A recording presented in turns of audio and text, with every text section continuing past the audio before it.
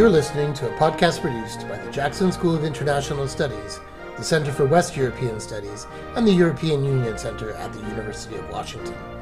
This and other podcasts can be found on iTunes and SoundCloud. For more information, visit us at jsis.washington.edu/EU West Europe.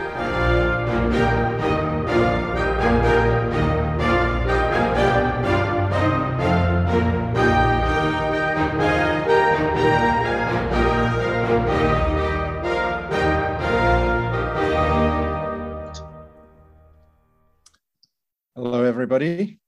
Good afternoon and welcome wherever you are. We're expecting to have an audience that's in various places around the world. My name's Alex Holman. I'm the chair of Hellenic Studies program at the University of Washington. And I'm just going to say a few remarks before I hand over to my colleague, Dr. Nectaria Klapaki, who will introduce our speaker for today, Dr. Panayotis Lig. I just want to say a few words about who we are in the Hellenic Studies program at the University of Washington, how we got started. We started in 1998 through the efforts of the late Professor Ted Kaltsounis and the help of the Greek American community of Seattle, without whose help we wouldn't be here. And the vision behind the program was initially to provide a place where modern Greek culture and modern Greek language could be studied. University of Washington has always had, right since its inception, has always had a program in ancient Greek, but there was always a gap. And now we've filled that gap. And one of our fundamental goals is to have a place here at the University of Washington where students of Greek heritage, but also students from widely different backgrounds who love Greece can find a way to study the culture and language of Greece throughout its history, from ancient to modern. And that's actually the name of one of our key classes in the program, Greece, Ancient to Modern. And that's a course that Dr. Klapaki and I teach. We take it in turns to explore the connections between ancient and modern, and to explore all the different kinds of Hellenism, all the different Hellenismi that are out there and which are continuing to form, and an example of which we will hear about today. We're a small program, but we cover a lot. And being in the Jackson School of International Studies, that's our home, we have lots of contacts within the university. We're also in contact with the various modern Greek studies programs and Hellenic studies programs in the west of the United States. But also we're in contact with colleagues in Europe, Greece. You might know us from our last appearance, our December 2021 symposium, New Perspectives on the Greek Revolution. That was honoring 200 years since the Greek Revolution of 1821. And after we finished that, we realized that the next year, 2022, was going to be an important year, the centennial of the great catastrophe of 1922. We didn't realize at that stage that there was going to be another great catastrophe happening right now in 2022. And I think it's impossible not to think about this as we hear about the events of 1922 and subsequent years. And there are obvious parallels, differences too. But I'm going to leave things there and hand over to my colleague, Dr. Klapaki, to tell us more about Dr. Lig and to introduce him.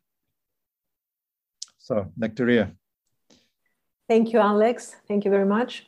Hello, everyone, on my end too, and thank you for joining us today in this webinar organized by the Hellenic Studies program at the University of Washington.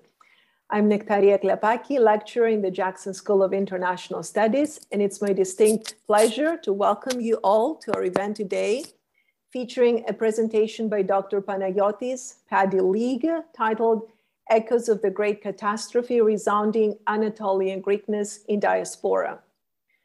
Before I introduce our speaker, I'd like to take this opportunity to thank those who have made today's event possible, either directly or indirectly. The director of the Jackson School of International Studies, Professor Lila Fernandez, for her support of Hellenic Studies since the start of her appointment at the UW. My colleague, Alex Holman, chair of the Hellenic Studies program, for his enthusiastic assistance in the organization of this event and previous events that we organized together. My colleague, Sabina Lan, chair of the European Studies program and director of the Center for West European Studies. Without her own support of Hellenic Studies and the technical support of her amazing staff, Phil Lyon, Managing Director of the Ellison Center, Center for West European Studies and the EU Center, and Emily Bryant, today's webinar would not have been possible. I also want to thank the Ethnomusicology Department at the University of Washington for helping us promote today's event. And finally, I want to express my deep gratitude to the Hellenes of the Northwest, who funded and helped launch the Hellenic Studies program at the University of Washington, and who continue to raise funds in support of the program. The occasion of today's event is the 100 years anniversary of the Asia Minor catastrophe in 1922 that marked the end of the Greco-Turkish War. As part of the centenary, events are organized around the globe this year to commemorate and reflect on the multiple legacies of this momentous event in early 20th century Greek history.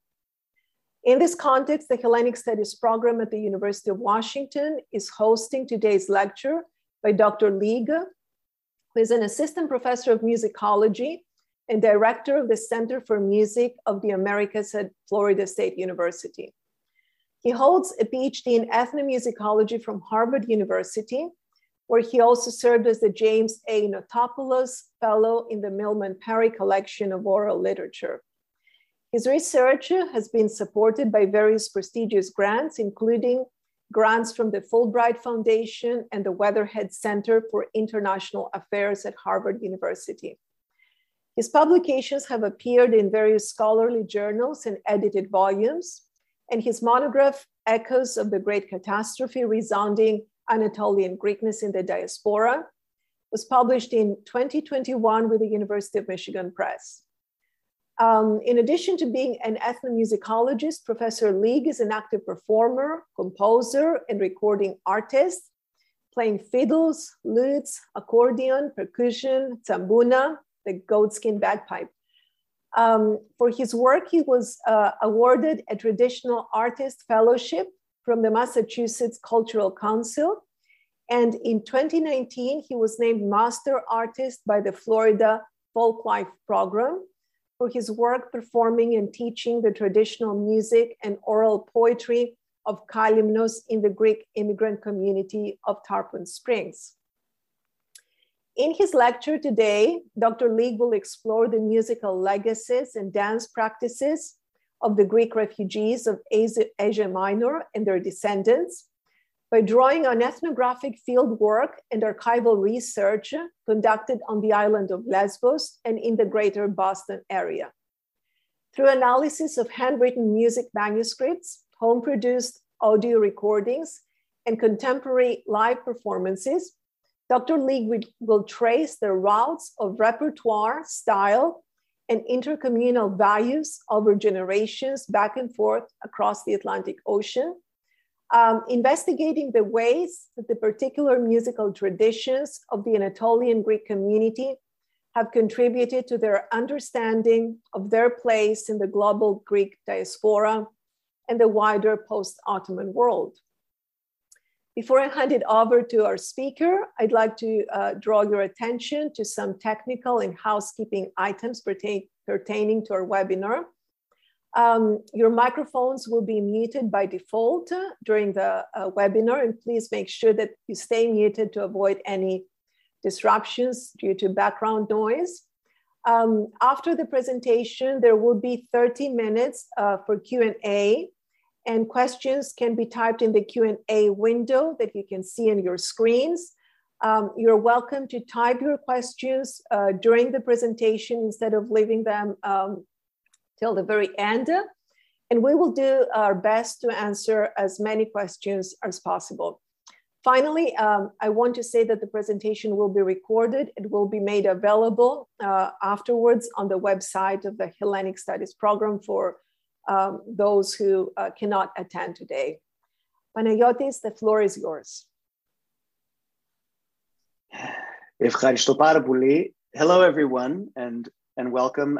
First of all, I would just like to publicly thank Dr. Klapaki and Dr. Holman for their kind invitation, as well as to Philip and the rest of the staff for helping out with technical stuff. It's a pleasure and an honor to be invited to speak and about my work and to be hosted by such a wonderful program and wonderful university. So thanks very much.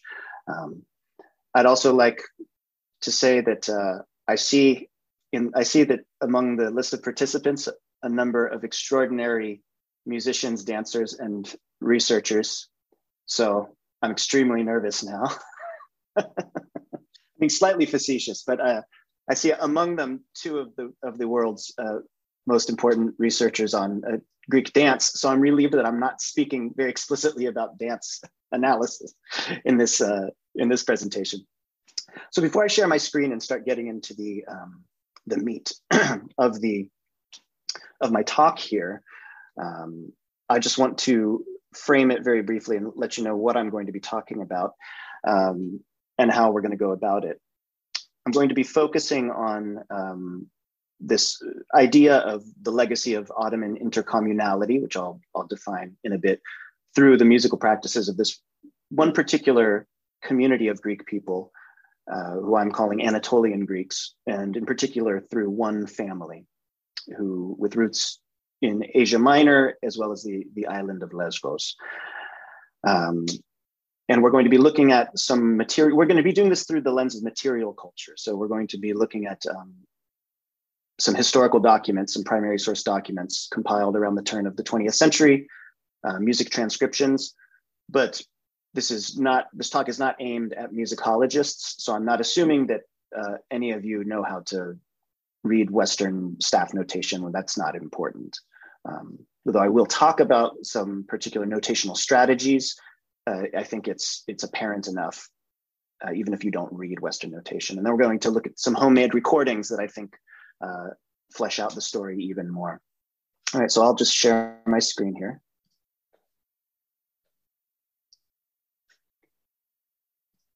And we will go into, all right. So Echoes of the Great Catastrophe, resounding Anatolian Greekness in diaspora. So like I said, we're going to be focusing on a particular family who trace their most immediate roots back to the island of Lesbos in the northeastern Aegean, Mytilene. And we're going to be thinking about the wider musical legacy of that part of the Greek-speaking world, as it is a manifestation and as it continues into the 21st century, I would argue, to be a living manifestation of what Dr. Klapaki referred to and I referred to as the intercommunality that characterized the late Ottoman world. So I want to talk for a minute about this at the outset because it's very important that this not be misunderstood. When I use the word intercommunality, I am drawing upon several generations of very important scholarship in diaspora studies, in Ottoman and Near Eastern studies, and in refugee studies as well, that defines communality as something of the inverse, intercommunality rather, as something like the inverse of communalism. If communalism is an inward focus on one's own self-styled bounded community, whether that be defined in terms of ethnicity, race, nationality, confessional identity, then intercommunality is a recognition, in particular social, political, and cultural contexts, of the absolute necessity of not just interacting with people of other creeds, of other races, of other political or ideological bents, but actually really investing in longstanding social, economic, artistic relationships with those other communities, because there's a recognition, whether it's explicit or tacit, that survival and to survive and to thrive, it is necessary to make those investments. And the overwhelming majority of scholars who study the late Ottoman period, and in particular, let's say the latter half of the 19th century, up until the Greco-Turkish War that followed World War I, the Second Greco-Turkish War that followed World War I, scholars studying this period of Ottoman and Mediterranean history pretty much universally agree that in both urban areas and many rural areas throughout the Ottoman Empire, and particularly the Balkan Peninsula and Western Anatolia, intercommunality was pretty much the dominant social and ideological paradigm. And I want to emphasize that I am not I do not intend to romanticize that social context or overlook the undeniably great amount of strife, of political contention, and of straight up violence and genocide that happened over that period of history. Not at all. I think it's very important that we recognize that. But I do think that the historical record is unequivocal about the importance of this ideal of intercommunality in the smooth, relatively smooth functioning of society, particularly in urban areas and particularly on the Aegean coast of Asia Minor. And that's what we're going to be focusing on. And these two photographs are wonderful examples of, like I said, what I consider the musical articulation or musical manifestation of that ideal of intercommunality. These are both photos from the island of Lesbos in the early 20th century.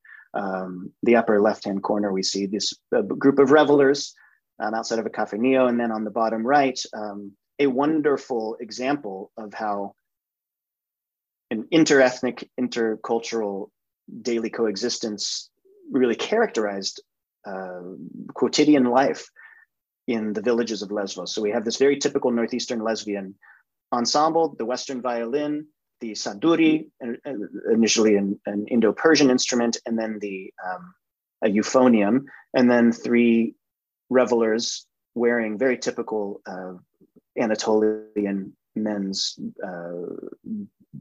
breeches, I suppose, breeches, and fuzzy hats. So we're going to be looking at this ideal of intercommunality, as I said, through some musical examples. And we're going to focus in particular on the life and legacy of this man, Konstantinos Nicolaou Kyriakoglou. This is a photo that was taken of him around 1919, about the time that he left Lesbos for the United States. He was born in the village of Kapi in northeastern Lesbos, more on that later. But Konstantinos was a pretty remarkable person. He was extraordinary in his relative ordinariness. Again, based on the historical record, he was a very talented musician, arranger, band leader, multi-instrumentalist, multilingual, grew up speaking Greek and Turkish, though he was only literate in the Greek alphabet until he came to the United States. The founder of what really I think can be considered a dynasty of Asia Minor music making in the New England area. And I think just a wonderful example, like I said, of ordinary extraordinariness, or I'm not sure if that's a word, but extraordinary ordinariness or something like that. Because he's just one of, just in the realm of music, literally hundreds of musicians whom we know by name and of whom we have primary sources, whether they be print documents or audio recordings, whose life's work was inextricably tied to this intercommunal genre or collection of genres of music practiced by people across the the spectrum of late Ottoman society. Greeks, Armenians, Turks, Sephardic Jews, Persians, Roma people, Levantine, Christian Europeans, and the like. So I want us to keep a few terms in mind as I'm speaking today. The first of these, and all of these, though they're not interchangeable, I think they're all equally important. And I'm going to just present several of them to you just to give a more well-rounded picture of some of the points that I'm trying to make here. The first is a Turkish word, sadakat, which can mean a number of things in Turkish. I'm not a fluent Turkish speaker by any stretch of the imagination, but in the context of Ottoman art music, the term sadakat is very frequently understood to mean something like faithfulness to a particular genealogy of style through imitation and repetition. So similar to other apprenticeship-based musical traditions in the world, in the traditional realm of Ottoman art music, what we now often call Turkish classical music, musicians apprentice themselves or are apprenticed to masters at sometimes a young age, and very much learn through imitation, repetition, and very importantly, once they are ready, personal takes on personal interpretations of their genealogy. They learn to become part of a particular school or a particular lineage, artistic, stylistic lineage of interpretation, of artistic interpretation. That means things as broad as and hard to define as style and tone and timbre. It also means things as particular as ornamentation and that kind of thing. So sadakat, faithfulness to genealogy, to an idea, to a practiced idea, is very important. On the heels of that, I'll throw out a Greek word, mimesis or mimesis. And I emphatically do not mean mimesis the way that it's often talked about in, for example, post-colonial literature, where we're talking about a ritual mocking inversion. I also don't mean just straight up imitation. What I'm talking about is in the relatively, well, I shouldn't say universally, but one of the contemporary readings of Aristotle in the Poetics, where the term mimesis is coined for the first time in the ancient Greek literature. And here I'm drawing on the work of Gregory Nagy and his former student Richard Martin, two Homeric classicists. So when I'm talking about mimesis, I'm talking about the performative reenactment of truth values, or what a classicist would call mythos, myth.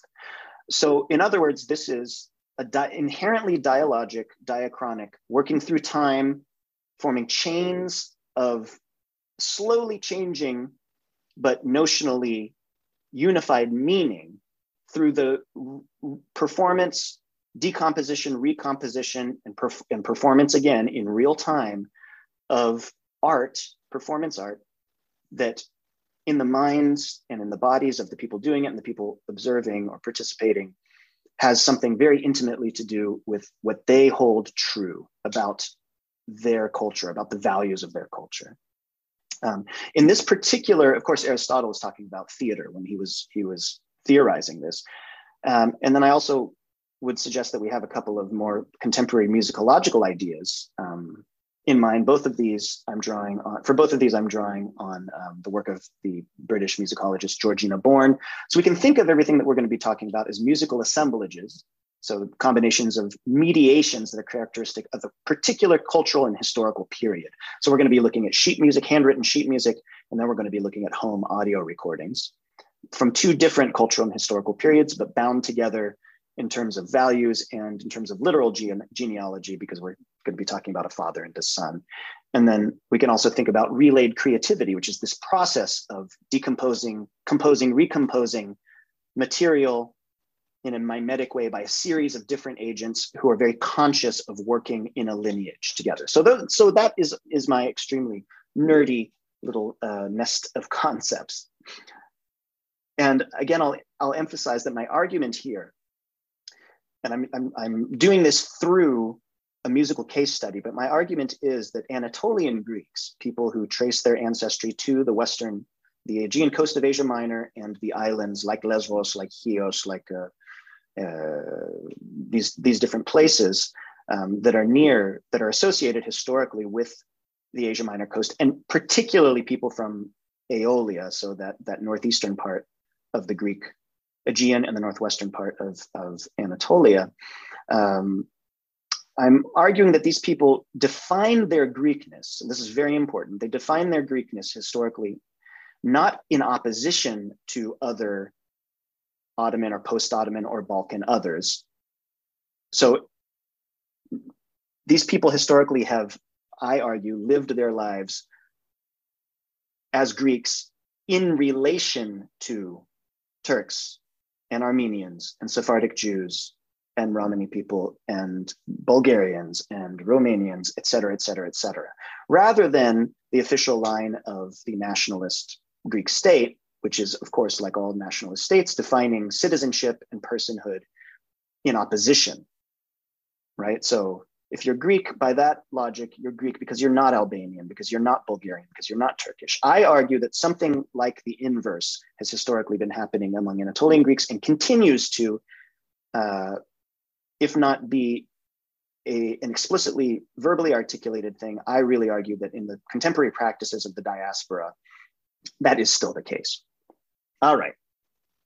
So we're talking about this family from the village of Kapi on the island of Lesbos, which is a medium-sized, I'd say, as we would say, or a small, I'd say a small komopoli or a small town or a largish village. It's right there at the northeastern tip. And like I said, we're going to be talking about the Kyriakoglou family. So these are the brothers Konstantinos and Michalis Kyriakoglou. Konstantinos, who we met before, is seated on the right, and his younger brother Michalis is there on the left. They were born in Kapi to a musical family. They were both born, Konstantinos was born in 1888, Michalis in 1895. Their father was a musician and clearly understood the economic potential and the cultural capital of having children who were family members who were professional musicians, because he sent them both to study music in Izmir or in Smyrna, when they were teenagers. So they lived there for 4 or 5 years, studying at one of the Greek lycia or high schools, and they studied both Western music theory, composition, and performance, as well as the modal Ottoman maqam system. So both Western and Eastern music, if we want to be crude and say it that way, of course, that's a very artificial distinction, which we will see evidence of in a few minutes. They're both multi-instrumentalists. Konstantinos, who we're going to focus on, was particularly adept at the violin and the piano, as well as the cornet. His brother Michalis was a trombonist primarily, a valve trombone. So the brothers lived there and then returned to Lesbos, where they Konstantinos, being the eldest, ran a very successful band with 2 other people from the village that toured all over the Greek world at the time, particularly in the Balkans. So they went to, and when I say Greek world, I mean I should amend that. I should say the late Ottoman Aegean. So all over the western coast of Asia Minor, all through the Balkans into Macedonia. We know this from his journal and he has this wonderful ledger book where he kept meticulous notes about where they played on a certain day, how much they were paid. So there's things like, we played at the circumcision ceremony of Osman Bey's son in Ayvalık, and he paid us 5 golden grossia or something like that. So right before the Second Balkan War, the brothers and their band emigrated to the Boston area, to Lynn, Massachusetts, where there was already a huge population of people from Lesbos and from the Asia Minor coast. And they worked a lot there. Here's a wonderful photo of them in 1925 around. It could be a little bit earlier, it's unclear. They worked so much, in fact, that Michalis, there on the far right, the trombonist, got so fed up with how difficult the musician's life was that he returned to Lesbos to work as a farmer because as his grandson on the island told me, it was easier than being a professional musician in Boston. So I'll just leave that as food for thought. So when they got there, they found a very vibrant community. Like I said, here's a picture from the Sappho Society, the Lesbian Society, picnic in Saugus, Massachusetts in 1926. Konstantinos is there in the picture.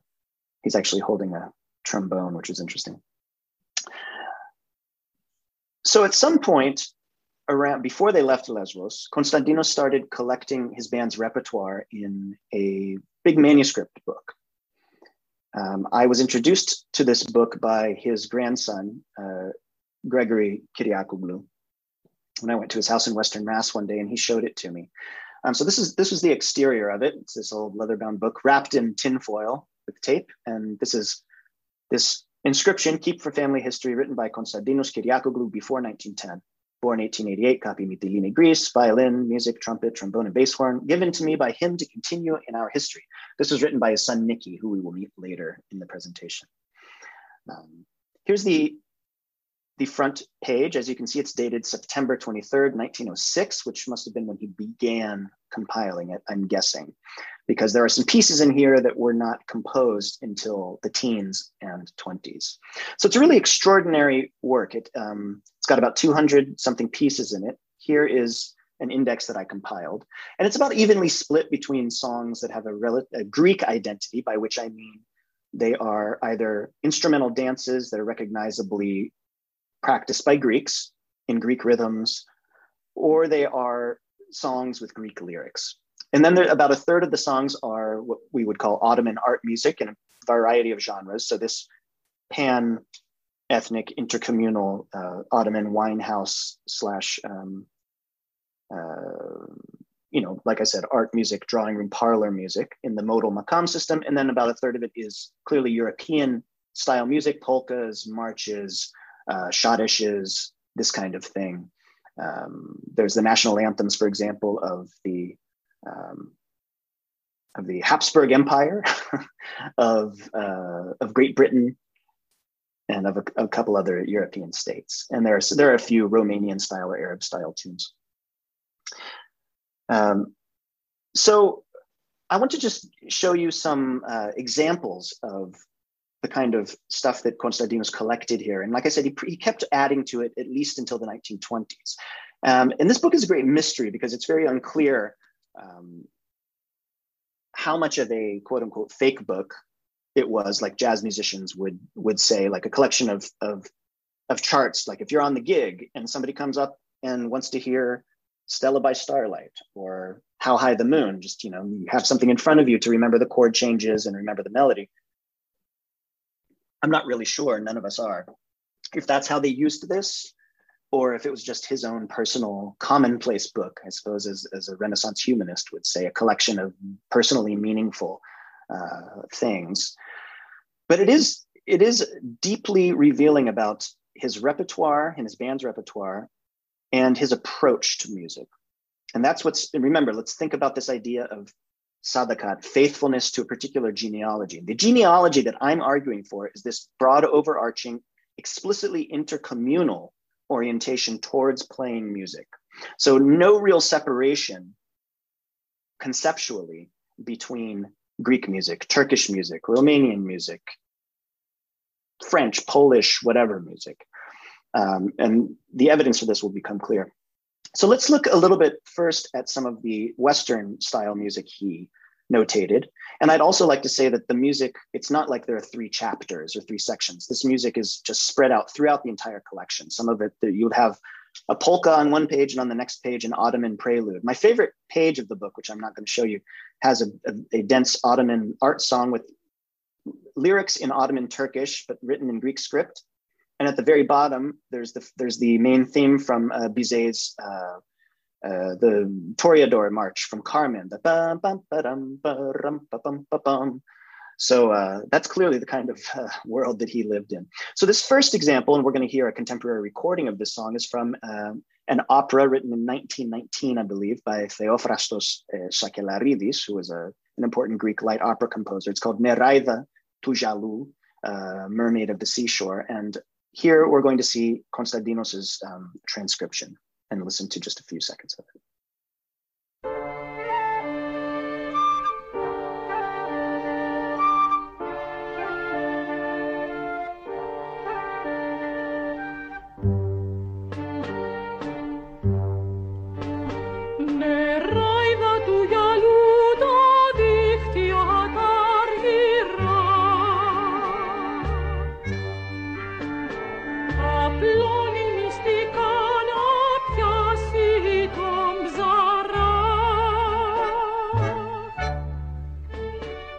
Okay, so you can see very clearly there, even if you don't read music, I'll just explain. He notated that the recording we heard was an adaptation from the original score, and in his transcription, this is a notation of a main melody part, which included that intro figure, so he clearly knew the music very well.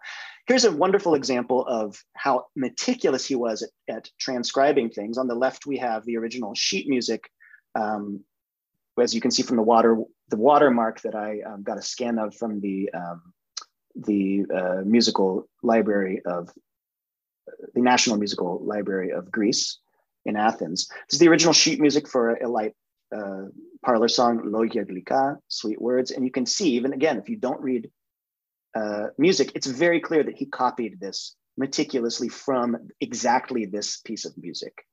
And this is very typical of the Western stuff. So he was very concerned with tradition and with faithfulness. But one thing he's not concerned about at all is authorship. And that's going to become an important thing in a minute. But even though it's very clear that he must have known who the authors of most of these things were, because I mean, he was notating these songs, which were big hits throughout the Greek-speaking world. Not in no place does he give any kind of credit to the author. And like I said, we'll come back to that in a minute. Moving on to the Ottoman art music in the collection. Like I said, he was bilingual. He didn't write in Ottoman script, but he did write a lot of the Ottoman Turkish lyrics to art songs in Greek script phonetically. And here's just some examples of some pieces that he transcribed. I spent many months going every day to a collection of Ottoman music at Harvard's Widener Library and just hunting for these tunes, because of course, like I said, he doesn't tell us who wrote the different songs. And I was able to identify a bunch of them. Here we can see just from the first line of poetry, his transliteration in Greek, and then a phonetic transliteration of the Greek into Roman script, and then the original Turkish. So again, if you don't know Turkish, you can see that. So here are all the pieces, the Ottoman classical pieces from the collection that I was able to positively identify. And as you can see, they stretch back to the mid 18th century. So and these are all pretty standard pieces of the repertoire. So clearly he knew the Ottoman art music repertoire. And there's some 20th century or late 19th century compositions. So he was still keeping up with what was going on the ground. So thinking about orality, another interesting thing is that he always, even though he does not use the modified notation system with different sharps and flats that is that was already the standard when he was writing this stuff down, the standard in Turkish music, he does always tell us what the mode, what the maqam of the piece is. And he just uses the regular Western sharps and flats. But for example, this piece, I'll just play you the first couple of measures. He writes rast, tells us it's the maqam rast. It's a different ink, maybe he wrote it down later. But we know, because he tells us that it's rast, that the third degree, if we're doing this from G,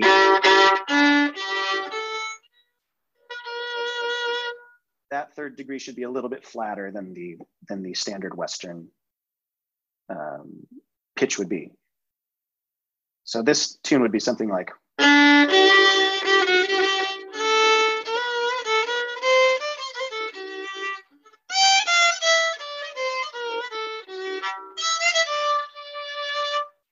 That kind of thing.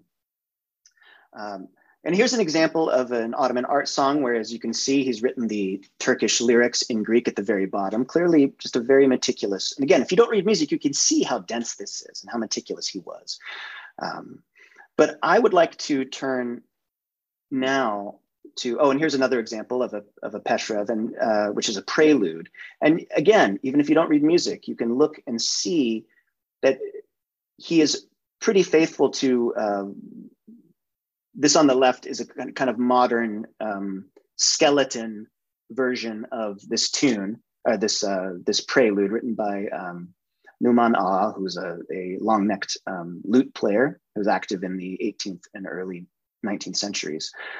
So like in jazz, for example, in this tradition, musicians aren't reading notes off of the page as strictly as in a lot of, for example, Western classical music. There's a lot of room for personal interpretation. And that's what starts getting very interesting when we look at his transcriptions of Ottoman music. Because again, if you just look at the bottom, if you don't read music, if you look at the very bottom right of both transcriptions, and again, the one on the left is a modern kind of standardized version of this tune that musicians would look at and play off and engage in their own variations. When he gets to the end of the tune, he's following the melodic contour, but he's inserted all of these personalized melodic variation. These with those threes with the little eyebrow on top, the triplet, just filling out the space in a complicated way that is not present and is not necessary for you to understand the actual melody. And that becomes very important when we look at what I think is the most compelling bit of evidence in this collection for this ideal of faithfulness to genealogies of style, but in a mimetic way, building off of previous performances and making something new while remaining true to the core values.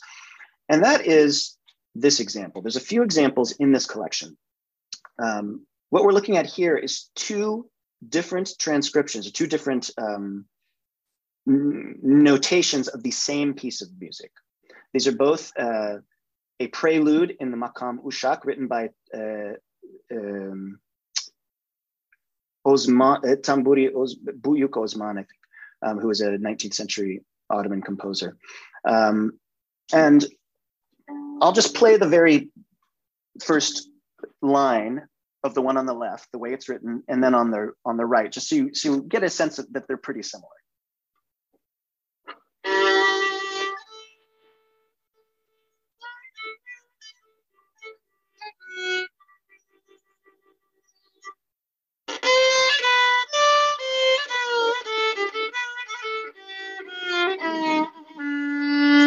That's one on the left. On the right, we have.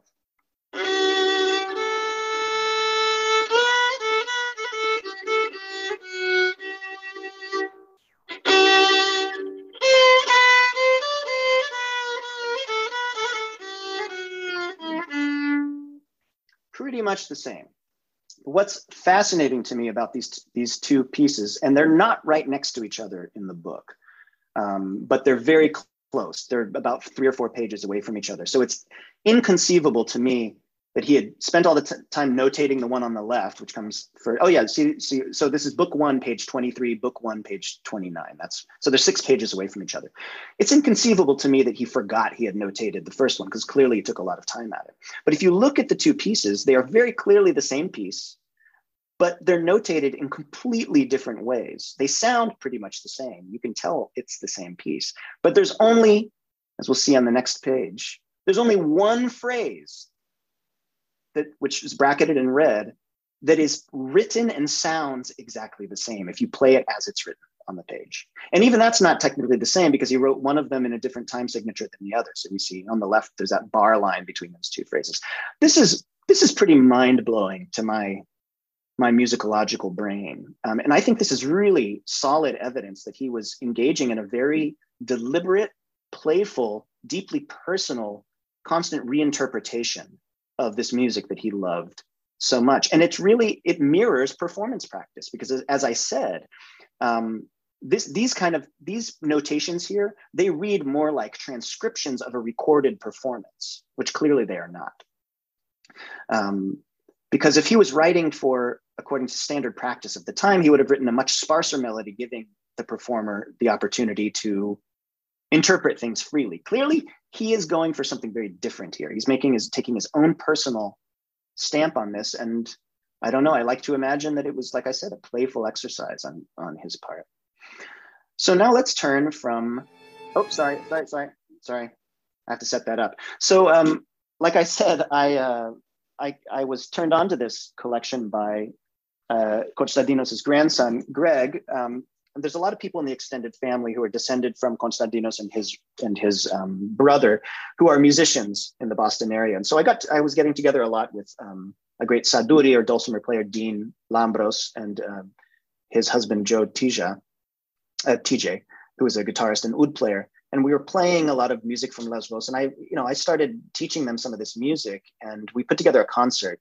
I gave a talk about this at Yale University in 2016, and we did a concert there for the Hellenic Studies program and played a lot of this music, a lot of which certainly was probably being played for the first time in a century, certainly by this combination of instruments.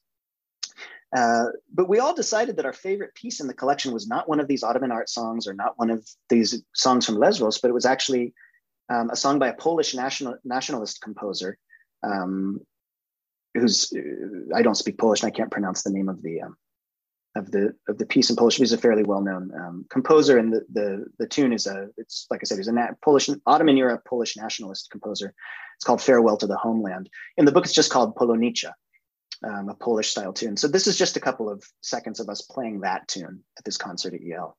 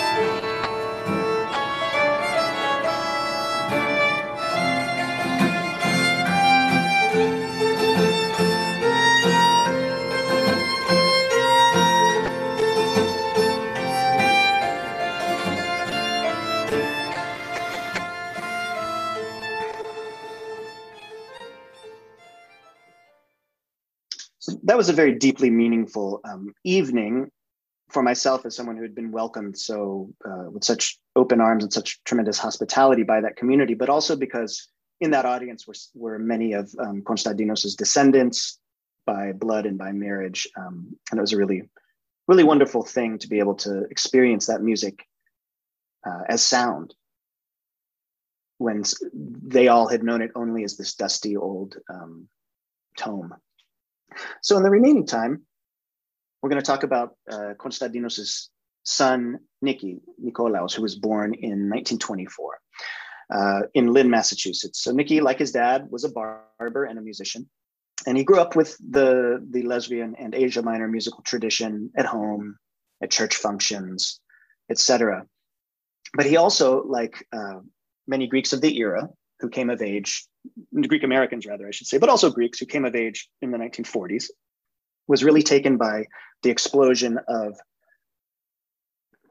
popular music, bouzouki focused, that long neck lute that he's holding, popular music that was that took the Greek world by storm in the 1940s and 1950s, the kind of post-rebetika, if you're familiar with that genre, pop music, which owes a lot of its DNA to the music of the Asia Minor Greeks. I think sometimes that's overemphasized, but I would say definitely the lion's share of it.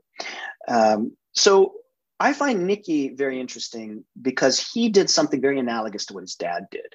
He didn't read he did read music, but as far as we know, he didn't write any music down. But he did make a lot of recordings of himself.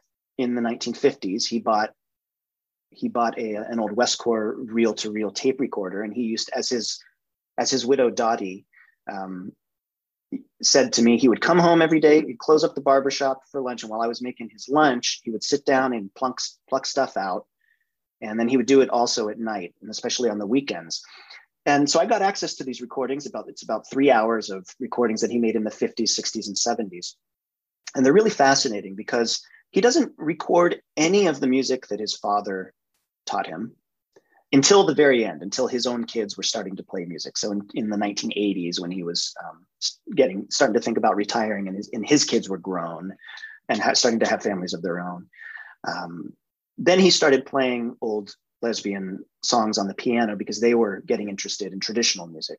What he was doing in the 50s and 60s was taking contemporary pop hits by people like singers like Rounaris, which the Greeks in the audience will certainly know about, and stripping them down. He would go out and buy the record and learn it and just make his own solo bouzouki versions and sing in his quite beautiful voice. So I'm going to pause the slideshow, although I'm going to keep sharing my screen, and we're going to come and look at the supplemental materials from my book, because that's the easiest way to do this. Can you see the screen that I'm? Okay, great. So he recorded a lot of these songs, but we're going to focus on one. Again, I believe this was recorded by Rounaris first. It's called Apopse Puta Halasa. Tonight, I trashed the place. So it's him playing bouzouki, an unknown person playing tubarleki, the goblet drum. And he's doing a version of this song. It's very close to the original recording. It's jagged and angular, and the musical, it's a little bit aggressive, and the performance, I think, is very suited to the darkly theatrical and pretty, frankly, very misogynistic content of the lyrics, as you can see you'll see in the translation as I scroll down the screen. So we'll listen to a little bit of that. Pay attention to the timbre of his voice. It's very melismatic. It's very like 1950s Greek pop music, kind of pre-Skiladiko, I would say. Again, the Greeks note I'm talking about this kind of like nightclub music. So Niki Kyriakoglou and an unknown drummer.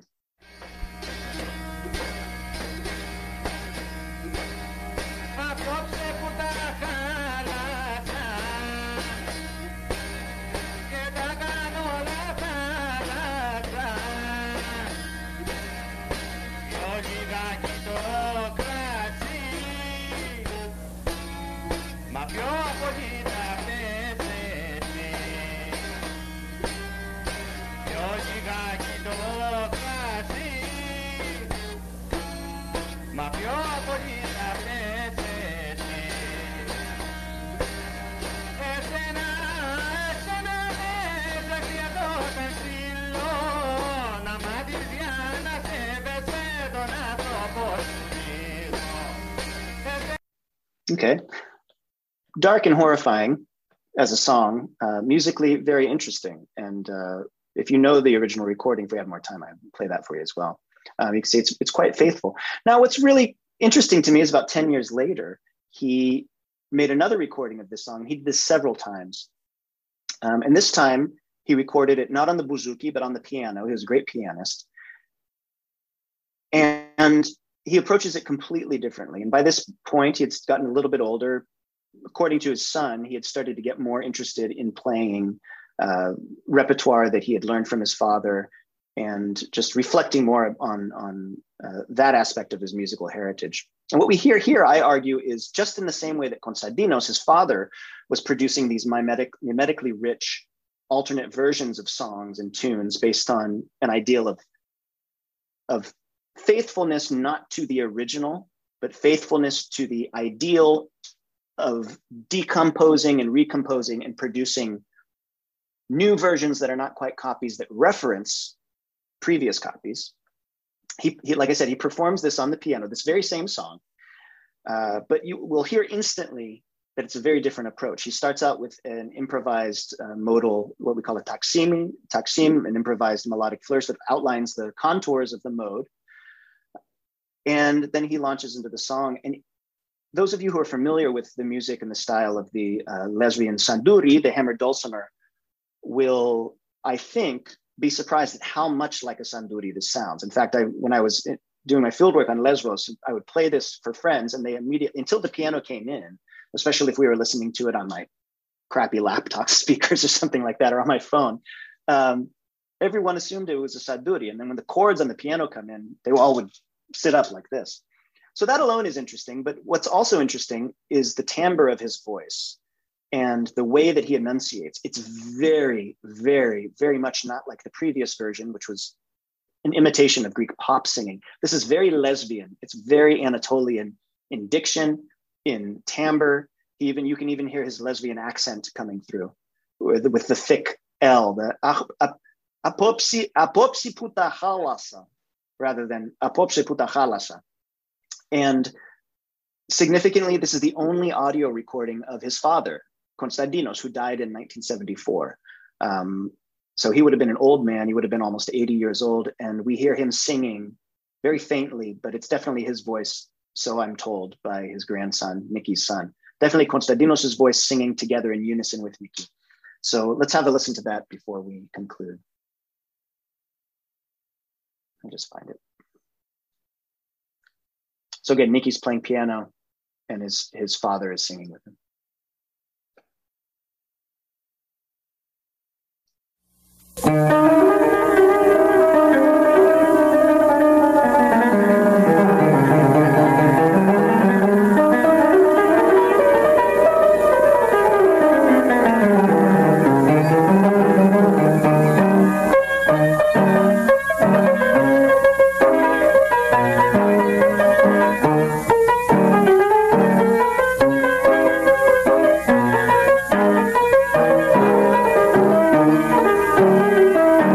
Now, I neglected to mention something very important. This is a zebekiko, the 9-beat dance that in most of the Greek world, we think of as being a solo men's dance. But in the Anatolian Greek context, it is almost always a face-to-face karslamas type dance, it can be danced by anybody, but in particular when it's danced by men who have a very close affective or familial relationship, like for example, father and son. The ideal is for it to be very slow and, as they say, heavy, which means laying behind the beat, leaving a lot of space in between the articulations. You can really hear that in this example.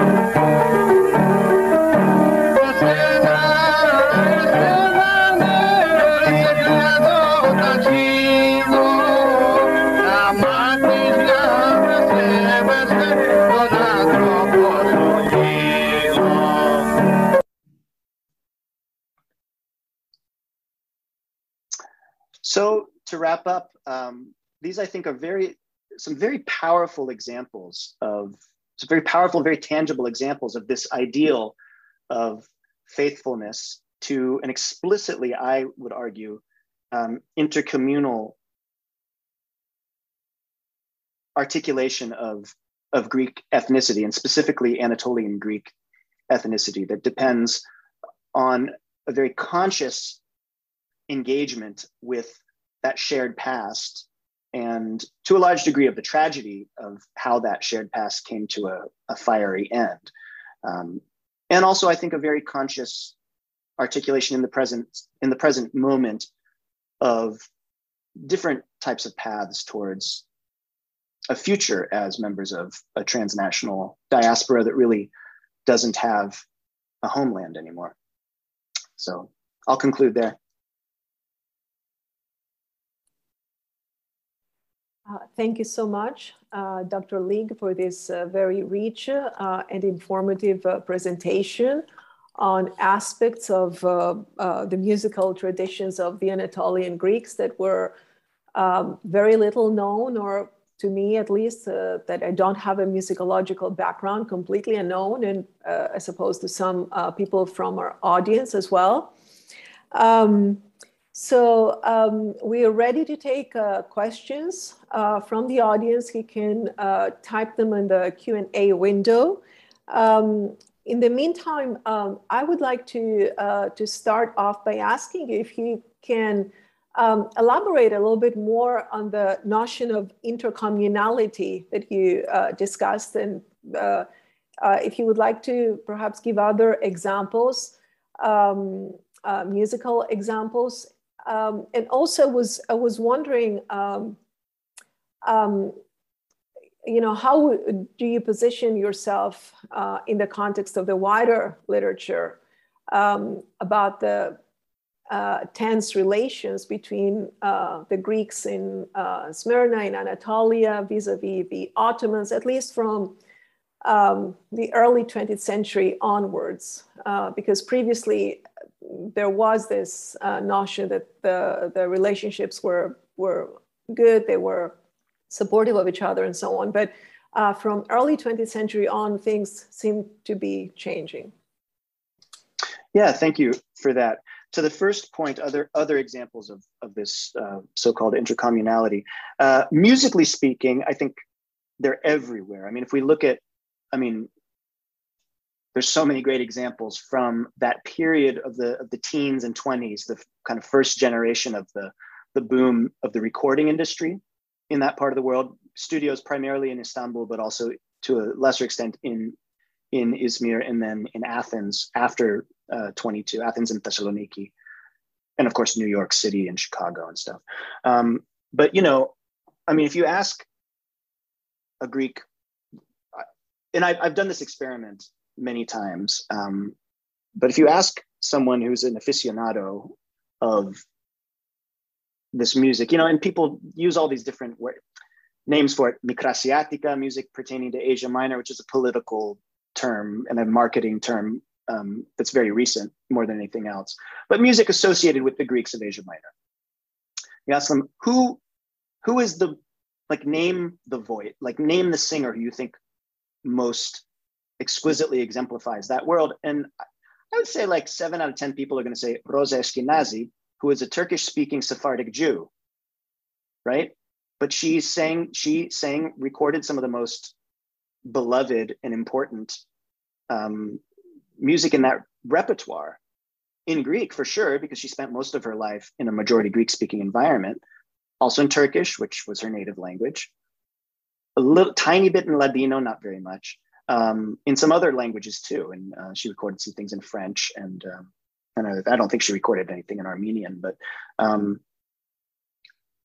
but a lot of those other great singers and musicians, I mean, Rosa's band was a very typical one. She was Sephardic Jew from Istanbul as the singer, an Armenian oud player, who I think was initially born in Izmir, and then a violinist and kanun player who was half Macedonian, half Greek from northern, you know, from the area outside of current Thessaloniki.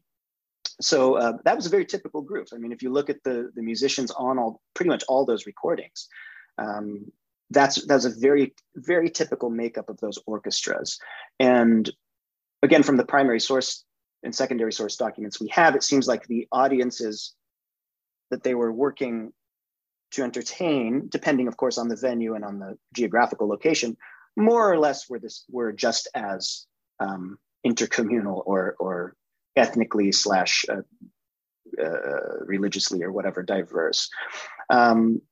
There are also a lot of other examples in this particular community, and I'm not trying to, I should say, I do not mean to conflate the migrant context in the Boston area with people who stayed there or people who wound up in Greece. Very extremely different contexts for obvious reasons.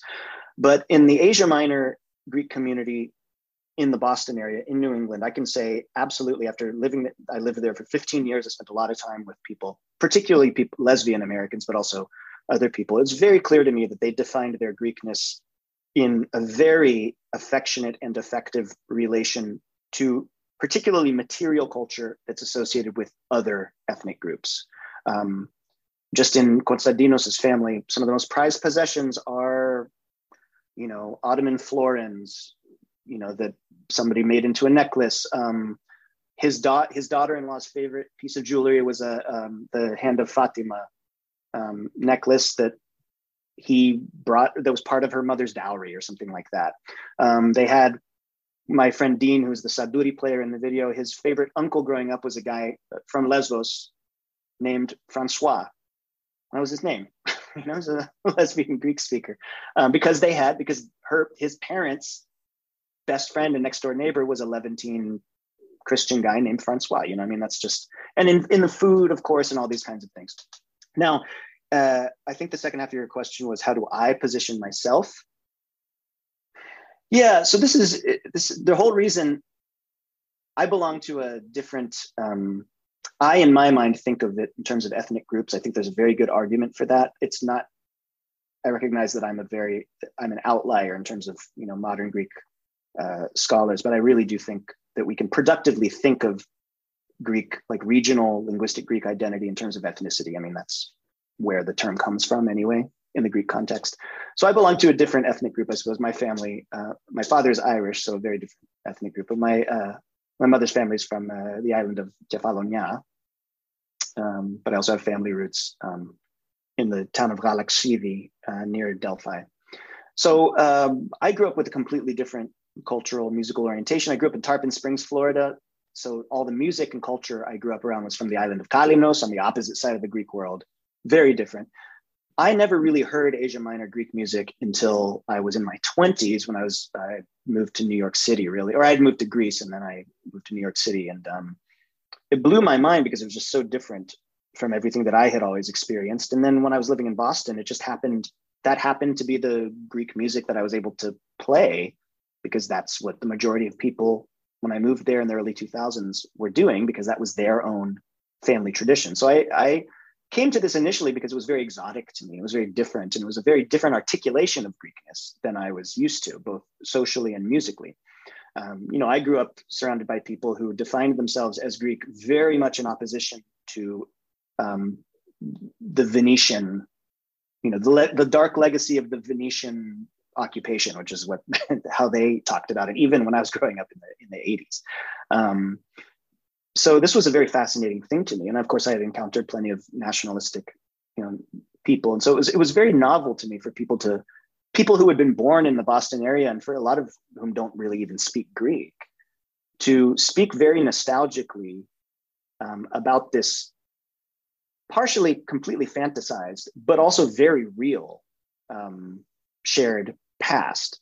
And to the point about, you know, sectarian violence and tension, those stories, you know, like I think for every Greek family who wound up somewhere else than Asia Minor, who's from Asia Minor and wound up somewhere else in the teens or 20s, has at least secondhand stories of terror. And so there's plenty of those in these families, and in the lives in the mythologies of people who I interacted with in Boston and on Lesbos. But I would say the much greater balance of it is kind of a nostalgia tinged with heartbreak and regret, and this kind of weird longing that people they're very clear about how weird it is. This weird kind of like fantasy longing for this cultural context that doesn't exist anymore, and maybe never actually did the way that they imagine it. But it has a lot to do. It plays a very powerful role in their lives. A very active political role in their lives too, I should say. Thank you. And I will take one question from the audience now for you. So Olga Lebanyuk is asking, could you say more about what happens in the diaspora, how being in the diaspora affected the music itself? Yeah, thank you, Olga. If I may, that's a very important question. So it's hard to know where to begin. I could say a few things, I think, specifically about this case study, these families, and then I can say a few things about just, I think, more broadly speaking. Number one, I think the most obvious thing is being in an environment, being for generations now, 3 or 4 generations in an environment that is not primarily Greek speaking. in which Greek people and Greek culture are in an absolute minority, which is very different from the context of most Anatolian Greeks, right? I mean, most of them were concentrated in urban, at least the ones who were in urban areas, were concentrated in areas where, at least in their neighborhoods, which are very large swaths of these cities, Greek was the first language, or an equal first language with Turkish or with Armenian or something like that, right? As I mentioned, most of the people who are playing this music now, who are the, I mean, Konstantinos's granddaughters are, now playing this music at a high level, and they don't speak a word of Greek. Like literally, they don't speak a word of Greek. I mean, maybe like Kalimera, but that's about it, right? But that's not, and that has an impact on the music. Obviously, if you don't speak the language, it's hard for you to sing. But this family's tradition seems to be almost exclusively instrumental in terms of the tradition that Konstantinos brought and very explicitly documented. Nicky, of course, as we saw, sang a lot. He was a native Greek speaker and spoke very heavy lesbian Greek. Inevitably, of course, you hear it in style, in articulation. It's a lot harder to be faithful to a tradition in a recognizable way and being without having constant dialogue, artistic dialogue with other musicians who primarily play that music. So that's definitely noticeable, but those people of that generation, the very serious ones in the New England area, have spent a lot of time, have invested a lot of time and resources in going to Greece, particularly going to Lesbos, but also spending time in Turkey, because that's one of the things that they all seem to agree on. They all say things like, oh, well, in Greece, musicians have lost the spirit of this music, or it's not, it's too westernized, or it's too whatever. I'm going to go to Istanbul to take a workshop or to listen to music rather than spend all my time on Lesbos, because it's closer to the spirit of what my great-grandfather brought over here, et cetera, et cetera, et cetera. So that's a very interesting attitude, right? And I mean, it's hard politically. That's maybe not in the late, second decade of the 21st century when I was doing this field work. Maybe that's not like a really eyebrow raising political stance, but it would have been a generation before, for sure. So those are reasons. I mean, one of the interesting people who I spent a lot of time with, who I know a lot of people on the call know very well, who I didn't talk about in this presentation, is a singer named Sofia Bilidis, who grew up in New Haven, Connecticut, in a community of refugees who came in 1922-23, who were Turkish-speaking Orthodox Christians from the interior of Anatolia. So her family did not speak Greek, right? But she grew up at church, for example, in the 50s and 60s, hearing church functions, hearing all this Greek music with lyrics in Turkish. But she said she didn't realize it was Turkish until she was older, until she started to actually meet Greek-speaking people, because it was the language her Greek dad spoke to his parents, so it must have been Greek. It was actually Anatolian Turkish. So that's another very interesting case study that I think gives some suggestions of answers to those questions. Because what happens, losing the Greek language in diaspora is one thing, but what if your identity as a musician is as somebody who sings Greek music because it's your ancestry, but your direct ancestors actually did not speak Greek, even though they were Greek people? It's a very interesting dialectic that Sophia and I had a lot of great conversations about. Thank you. I would like to ask a kind of a question that is moving away from music a little bit, but is connected with Asia Minor and the legacies. And so recently, a year ago, we were commemorating the bicentennial of the Greek Revolution. And comparisons have been made between the bicentennial and the centennial of 1922 that we're commemorating this year. So my question is, do you think that the 1922 centennial is receiving as much attention by the academic community and the wider public as the bicentennial of the Greek Revolution, or not? By the wider public, absolutely not. Absolutely not. And now, in my academic circles, I mean, I think the centennial of 1922 is receiving, I don't know, it's a hard thing to answer. I don't know. I mean, I think that because there is so much, well, there are nationalist politics very much entwined in both of those commemorations, right? I think that my sense is that there's a little bit more,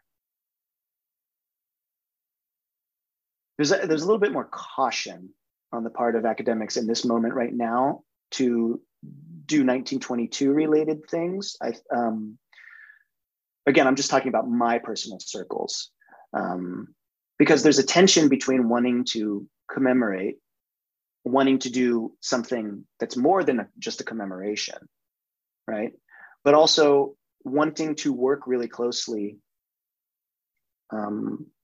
as academics, as people who generally speaking, have fairly, I guess the right word these days is progressive ideas about dialogue and about collaboration.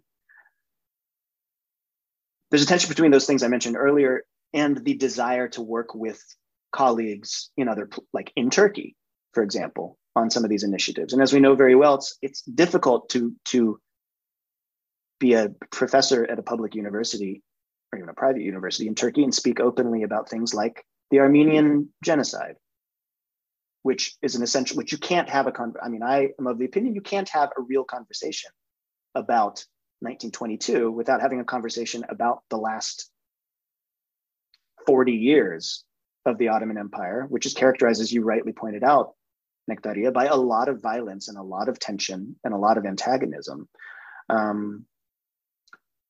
Strangely, I think it's easier to talk about 1821 because it's farther in the past, and it's easier to be critical of the Greek state that emerged. It's easier to be critical of the geopolitical maneuvering that was happening in 1821 because, to be blunt, nobody really cares in this political moment about 1821. Like the major players, I don't think. But there's a lot of if we're going to be critical about 1922, there are a lot of people and institutions that are really invested in setting narratives, very competing narratives about what 1922 meant and means today. That's like I said, my take on it. And I'll walk back what I said. I shouldn't say nobody really cares about it. That's a ridiculous statement. But I mean, it doesn't carry the same amount of tension. The stakes aren't as high. And like I said, it's very easy to criticize, to engage in deep historicized criticism of everything that happened around 1821 because it's 200 years in the past. And we live in a very different world in a lot of ways, in some ways. So that's my sense. But I have, even though in many ways, in most of the ways that matter, I consider modern Greek studies more of my intellectual and social home than I do musicology.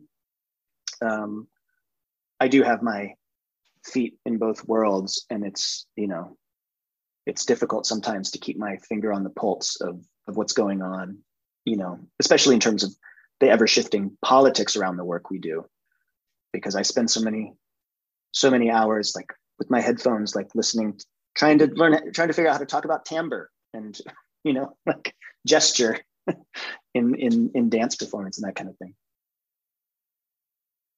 Right, thank you, Panagiotis. And following up with this the comparisons between the two, the centennial and the bicentennial, I was wondering if so last year the sort of scholarly and public understanding of the Greek Revolution, we saw that it coalesced around approaches that tried to point out the European dimensions of the event, even the global dimensions of the event. And I'm wondering if you could tell us a little bit as to a few things as to whether scholars, in your view today, reassess the Asia Minor catastrophe along similar lines. Is it seen as an event of significance, historical significance, only for Greece and Turkey, or does it go beyond that? Does it have transnational dimensions, European and perhaps global? Sure. Well, based on the scholarship, again, I'm not a historian. So I should preface what I'm about to say by admitting that I am not up to date on the latest scholarship on that topic. But I think it's my opinion as a researcher and as somebody who does try to read and engage in debate as widely and as vigorously as I can, is that I don't think there's any way you can make any kind of argument that holds any water that it was not a very European event. I mean, regardless of your political orientation or regardless of your ideology, you cannot dispute the fact that the Asia Minor disaster, or as the modern Turkish state calls it, the War of Independence, happened in large part because of the intervention of the great powers of Europe, particularly the British. Lloyd George was really pushed a very willing Venizelos, out of the airplane without a parachute. But it's not just, we can't lay blame necessarily at anybody's. Well, we can probably lay blame at a lot of people's feet, but not only was there a lot of encouragement and support in various ways for the Greek invasion of Asia Minor by European powers, but I mean the result of that conflict completely changed modern European history. I mean, the existence of the Republic of Turkey, rather than it becoming what Venizelos and the Greek government wanted, which would have wound up being a tiny little republic akin to, I don't know, I can't think of a good example, but something with no geopolitical power to speak of, whose resources, whose tremendous natural resources would have been just carved up by the great powers, wound up being this extraordinarily large, consolidated, politically, militarily powerful nation, modern nationalist, secular state, at least at the beginning, that has been an extraordinarily major player in global politics and European politics for the last 100 years. I mean, Erdogan is presenting himself as the only person who can broker peace in Ukraine right now. I mean, you can't. It's difficult for us to imagine a reality right now without Turkey being the juggernaut that it is, and that directly affects Europe in profound ways. So I think regardless of arguments that we could have, like semantic or ideological arguments about what Europe means, or how European Greece or Turkey or Asia Minor, whatever it is, in terms of European history, like the history of Central and Western Europe, the 1922 was very much an inflection point, I think, in European history. Thank you.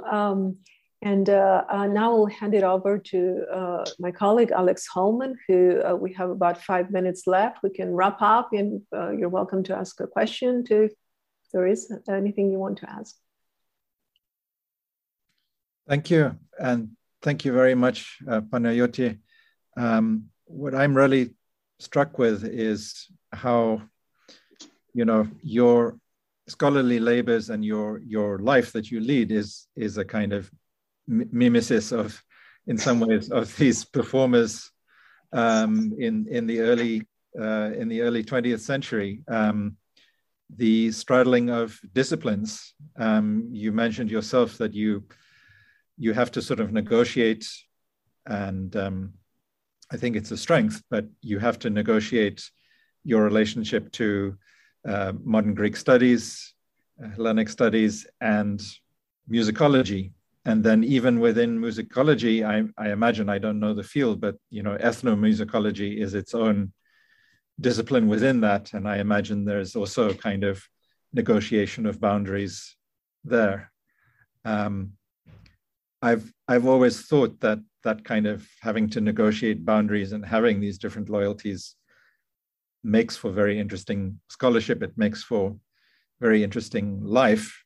I'm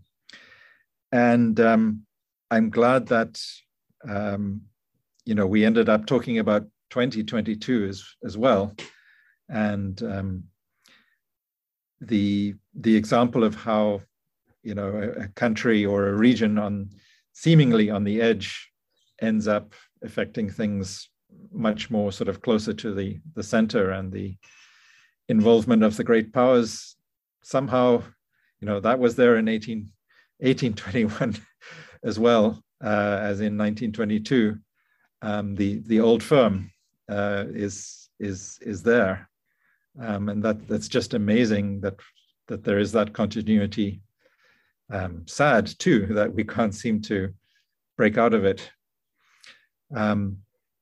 These were just my sort of thoughts as I listened to this, and I was also captured just by the beauty of the music, especially the recording of the piano, which you're absolutely right. I can see why people thought that was a sort of dulcimer type kanuni instrument. So thank you very much, and I really hope that we can have you back in person and work more together. Thank you. We'll follow your work. Thanks so much. Like I said, it's really an honor and a pleasure, and I absolutely hope that we can do that as well. I'm sure we can. There's so many fantastic musicians in Seattle who play this type of music and other genres of music at an absurdly high level, as I'm sure you all know. So it'd be fun to put something together. But thank you very much. I really appreciate the invitation. I appreciate everyone coming and listening to what I had to say. It really means a lot to me.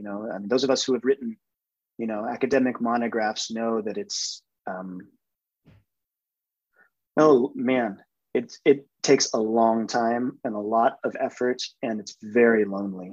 It's very lonesome work, and it's a really precious thing to be able to share these ideas and these thoughts with people in real time, and especially to engage in dialogue about it and be challenged about things, challenged to think harder, deeper, from different angles about things, because it's so easy to get into our little alleys or lanes, no matter how vigilant we are. So I really appreciate the opportunity to reflect upon this work, and if anyone is interested in the book itself, of course you can buy it from University of Michigan Press, but like most academic books, it's quite expensive.